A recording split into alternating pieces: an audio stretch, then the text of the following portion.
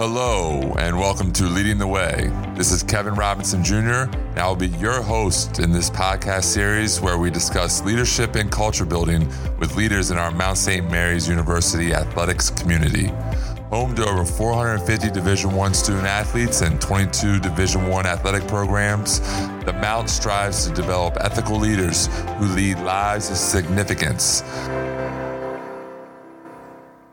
Hello, and welcome back to Leading the Way. Very excited for today's guest.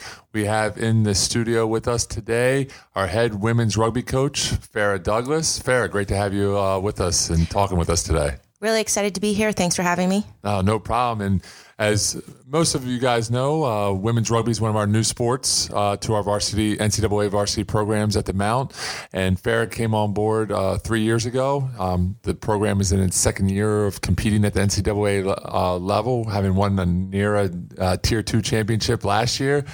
So getting things off to a great start. Farrah, talk to us a little bit about how you got to the Mount. So that's a really interesting story. I have been involved in rugby, playing and coaching for the last 25 years. My time with the national team brought me to the DC area, and I spent about 7 years coaching at Gonzaga College High School in DC, which is where I found my first connection to the Mount through the men's program with Coach Miles. So he has been a very, very strong advocate for women's rugby because he has 3 daughters. 2 of them are currently playing. And his oldest was actually my first assistant coach here at the Mount. And he had contacted me to see if I would be interested in coaching at the college level with women. And of course, I jumped at the opportunity. And flash forward 2 years from that conversation, I got a phone call to see if I would be interested in applying for the position here at the Mount, and that sort of was the door. I met with the current athletic director, Lynn Robinson, came to campus, had a lot of interviews with a lot of people in athletics and a lot of meetings with the team at that time, and that sort of began my journey here. Nice. And, transitions can be difficult at times, and we were at that point when you got on board, the women's club team had been very successful at the club level, but we were moving into the NCAA level.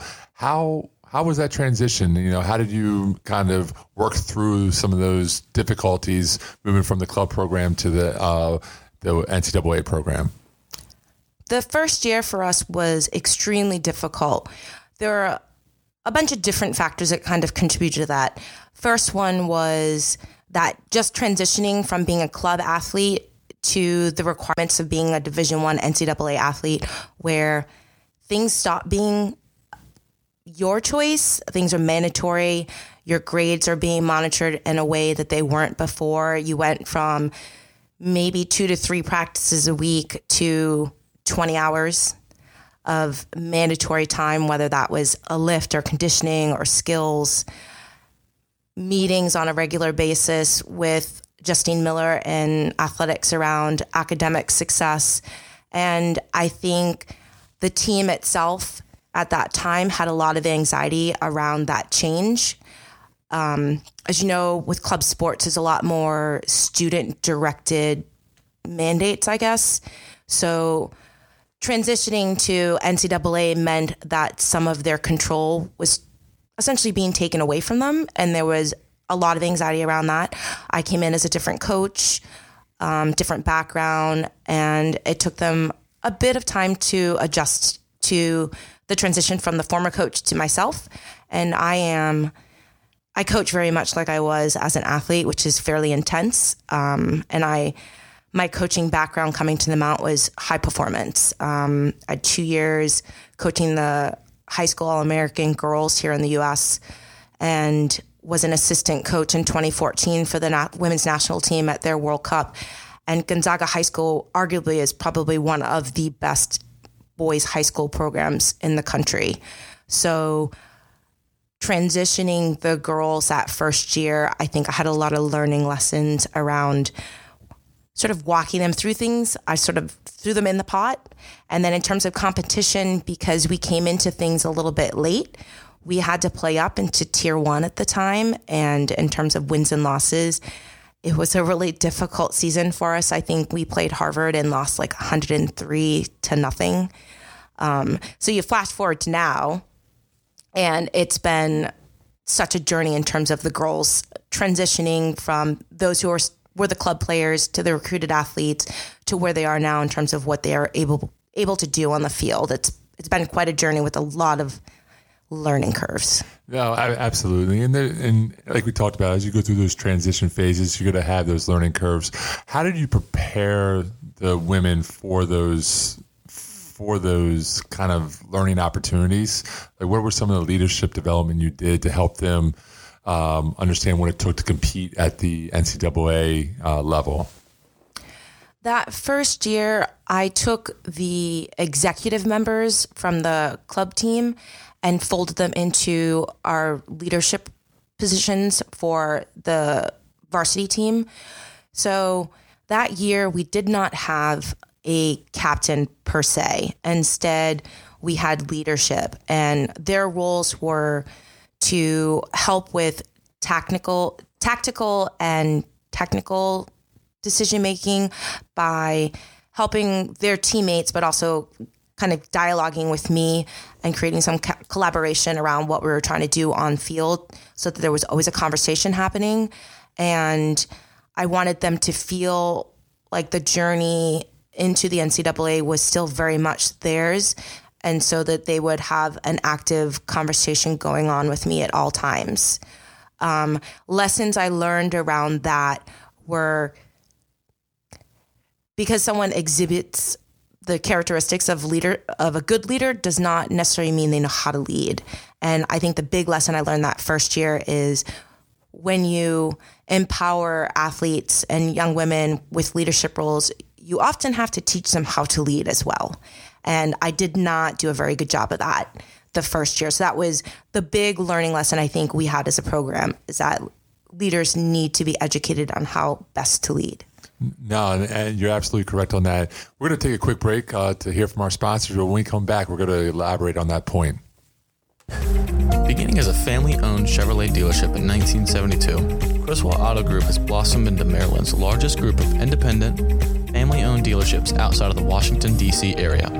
Today, Criswell Auto are proud to be family-owned and operated business that has expanded to 3 locations: Gaithersburg, Germantown, and Thurmont, Maryland. For nearly 4 decades, Criswell Auto is proud to have served many generations of families that continue to shop at their dealerships for quality vehicles at affordable prices. We're back, and we're with head women's rugby coach Farrah Douglas. Farrah, when we got done speaking earlier, you were talking about that you need to educate your women on how to be leaders, and you kind of learned the hard way in that first year. What were some of the adjustments that you made in helping to make that leadership development a little bit easier as you move forward? I think one of the first things I did coming into that following year was getting feedback from the team around, one, what areas they felt like were important to have representation in leadership, and also for them to have a say in how they felt leadership was speaking for them, and to give them the ability to recommend teammates to step into those roles. And I think in doing so, it empowered the team itself to feel like they were controlling the direction of our team culture, and that it wasn't sort of top down, that it was coming from sort of the core of the team. And so it gave them a lot more ownership. And for me, it was having more regular conversations with leadership, checking in with them and kind of gauging what did they need, what was going on with the team, just having a lot more open dialogue. And the lesson I learned from that is I asked them to do a little too much. So we had another growing curve to go with leadership, because one of the realizations I had coming into coaching here is not only was I asking the athletes to learn how to grow as we built a program, that at that same moment they were doing those things so as a coach, so was I. Right. And it is difficult, but that self-awareness that you have is huge to kind of say, okay, this works, this doesn't work. I went a little bit too far here. We need to kind of rein it in. I think one of the key things for that is establishing those core values. And so what core values have you established for the women's rugby program? Is that something that you established, or is that something you established through leadership? I think initially it was something that I introduced to them and then sort of put it in their hands to let them sort of mold it the way they felt it was going to fit them.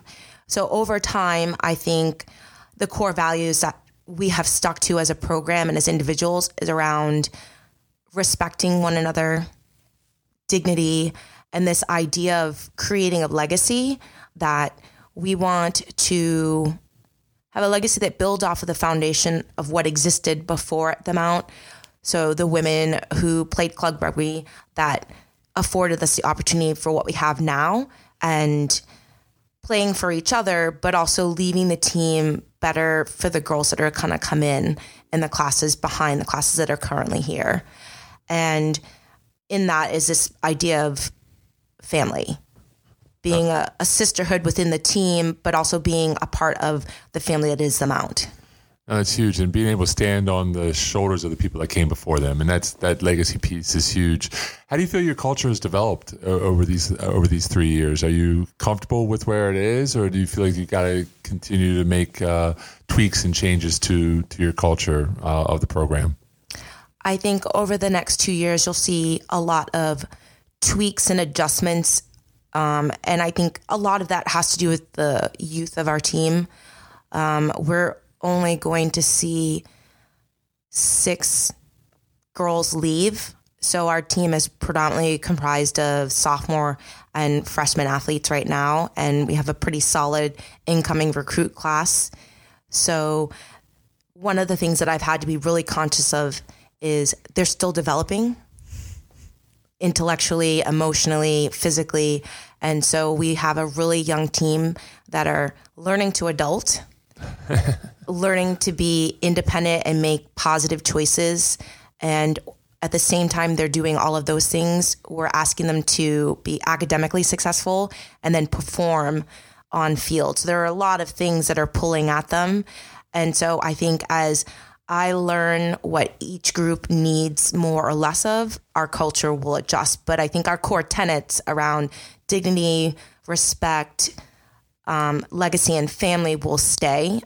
And it's really about what does it look like for us to actually live those values as a team, and how do we want to be seen within the Mount community and outside of the Mount. That's awesome. Talk to us a little bit more about recruiting. You know, you referenced the club level, where a lot of times it's who arrives on campus, you know, and who's interested in maybe playing rugby for the club team. They kind of come and go. Whereas now, as a varsity program, you're actively recruiting young women to come to Mount St. Mary's. How's that adjustment been, and what are some of the things that you're looking for in those young women that you bring to Mount St. Mary's? What are some of those key characteristics? Ooh, that's an interesting question. Recruiting, I think, for me initially was really all about like talent ID, trying to find the X factor, the best of the best. And that in part comes from my background as a high performance coach. I think when I look at my approach to recruiting for the Mount, of course you want the best of the best and you want X factor, because those are the things that may make the difference for a team that looks exactly like you. But for me, it's often about the intangibles that looking at a highlight video or going to a game are not the most obvious things to see. So character is a really big thing for me. How does the athlete treat their parents? How do they interact with their teammates? What are they doing at the end of the game? Are they on their phone? Are they helping pick up equipment? How do they talk to their teammates? How do they respect officials?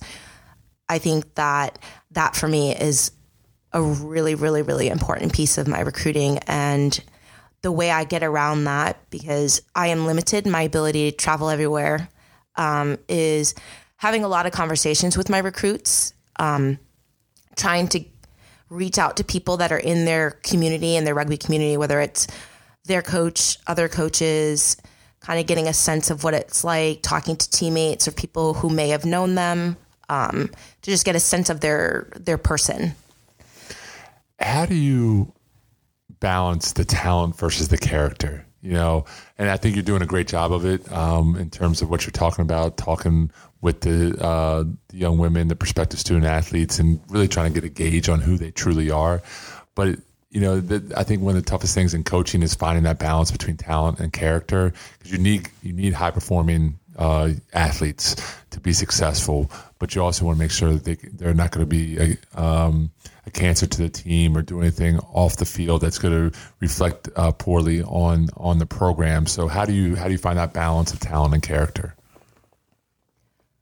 I think my approach to that is, so the Mount hired me as a coach because of the skill set I bring and my background. And if I'm doing my job specifically just around athletics, then I should be able to take an athlete and develop their skills and their game understanding. And so for me, I can't develop character. I would rather spend hours working on someone's skill set than trying to teach someone to be a good person, because that's a little bit more difficult. And it's not that I'm not trying to, because I do that with the girls. That's why we have culture and we're getting walk-ons every semester, because there are a lot of positive things that are happening within the team. But I would rather take an athlete with good character who's coachable, that wants a good education and wants to compete and challenge himself to be better and make mistakes doing that on field, than to take the best high school athlete who potentially could create difficulty on field because they don't know how to be a good teammate. I think you just hit the core of coaching. That was huge, Farrah. That was awesome. We're going to take a break real quick to once again hear from our sponsors, and then we'll be back with Coach Douglas here in a minute. Enjoyed by millions since 1894, Hershey's Ice Cream is focused on producing innovative, high-quality products and providing industry-leading service. Guided by their family values of integrity, honesty, and respect, this Mount family-owned enterprise strives to provide real ingredients, real ice cream, and real smiles. And we're back with Leading the Way, and we have head women's rugby coach Farrah Douglas with us. Farrah, we've been talking a lot about culture building, about leadership. One thing we haven't really touched on, I think probably our listeners want to hear about, what's rugby truly about? Like, how's it played? Like, you know, there's a familiarity at Mount St. Mary's with rugby, but I think for some of our casual listeners, they don't really know what the sport really entails. So can we dive into what rugby truly is? Ooh, trying to explain rugby. Oh my. You got a ball, you pass it, you kick it. Yeah. You can't move it forward. So I think to the lay person, I would say rugby is a bit of a combination of American football and soccer. So football, you have a touchdown.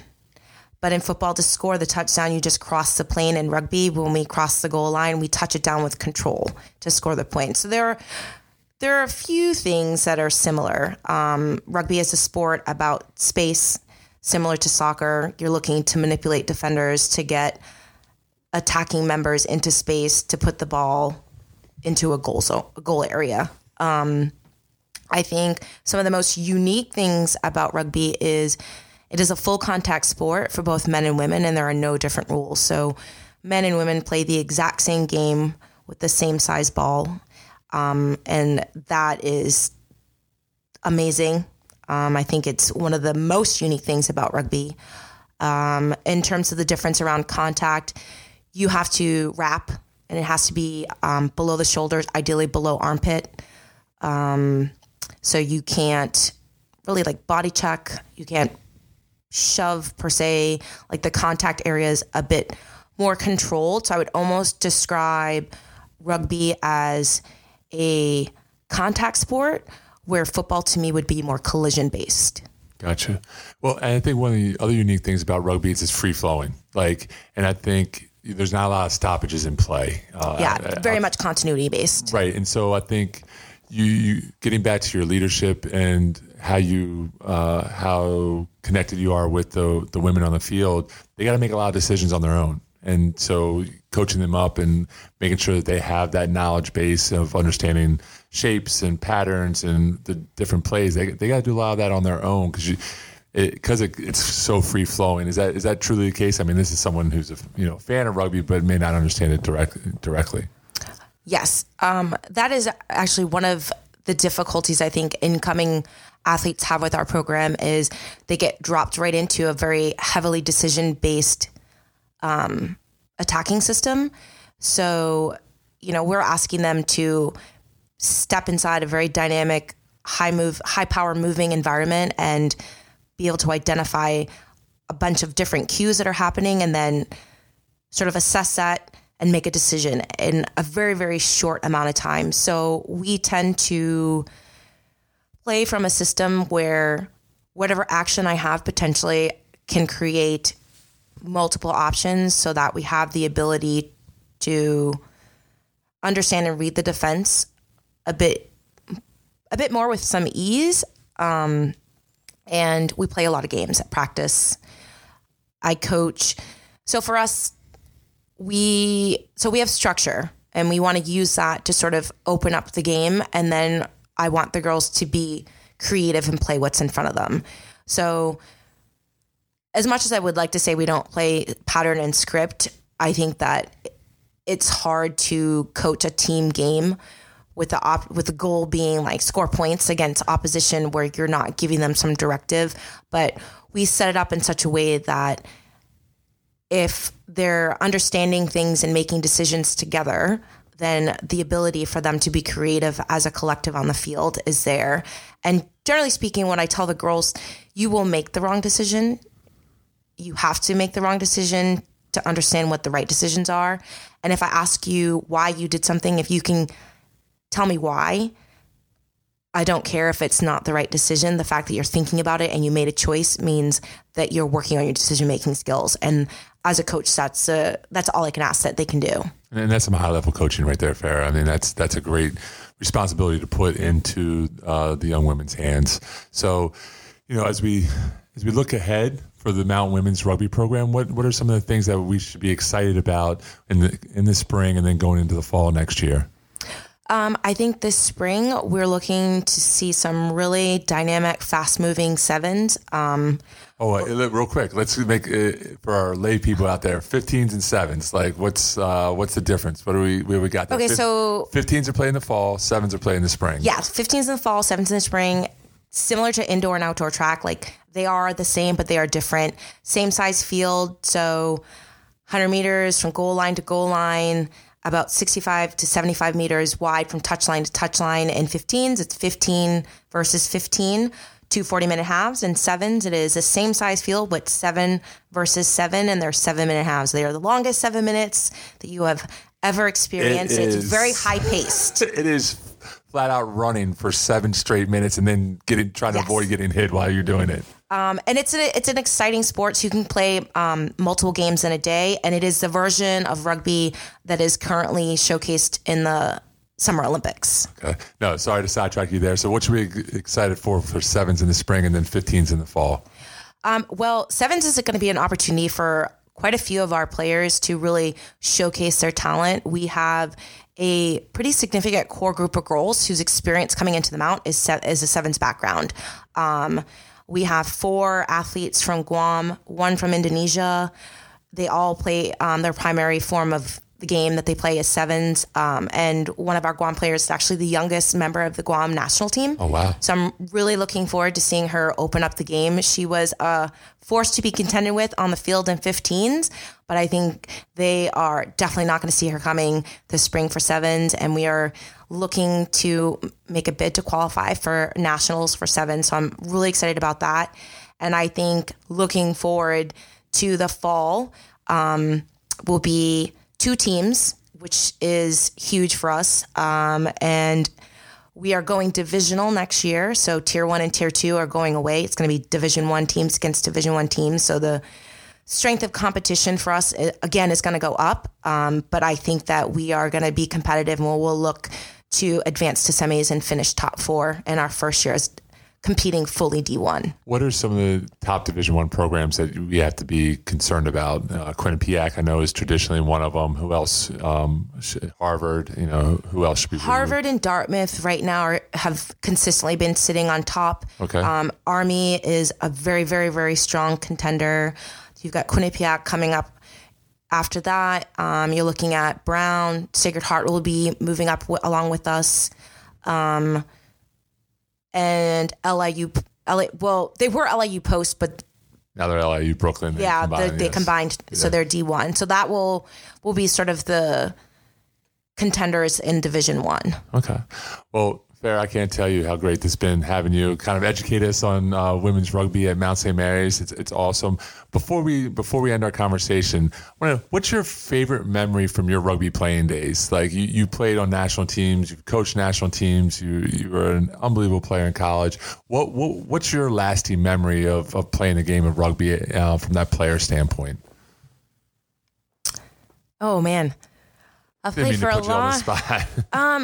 There are a lot of different memories, but I think probably the most significant memory for me is probably 2007 when I put my first U.S. jersey on.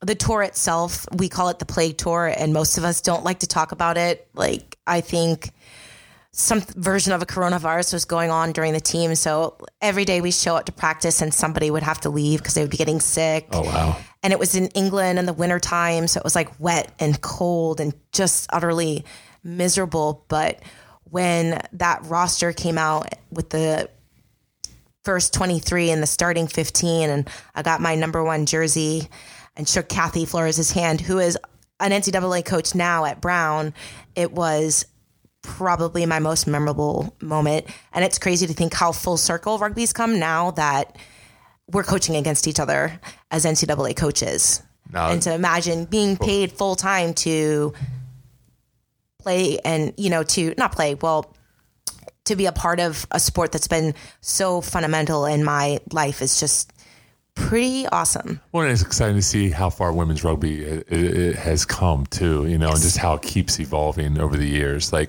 thanks to you and Kathy and some of the other, women out there that have really pumped the program or pumped the sport up and got these programs coming in NCAA, and it's awesome to watch. It's an exciting time for women's rugby.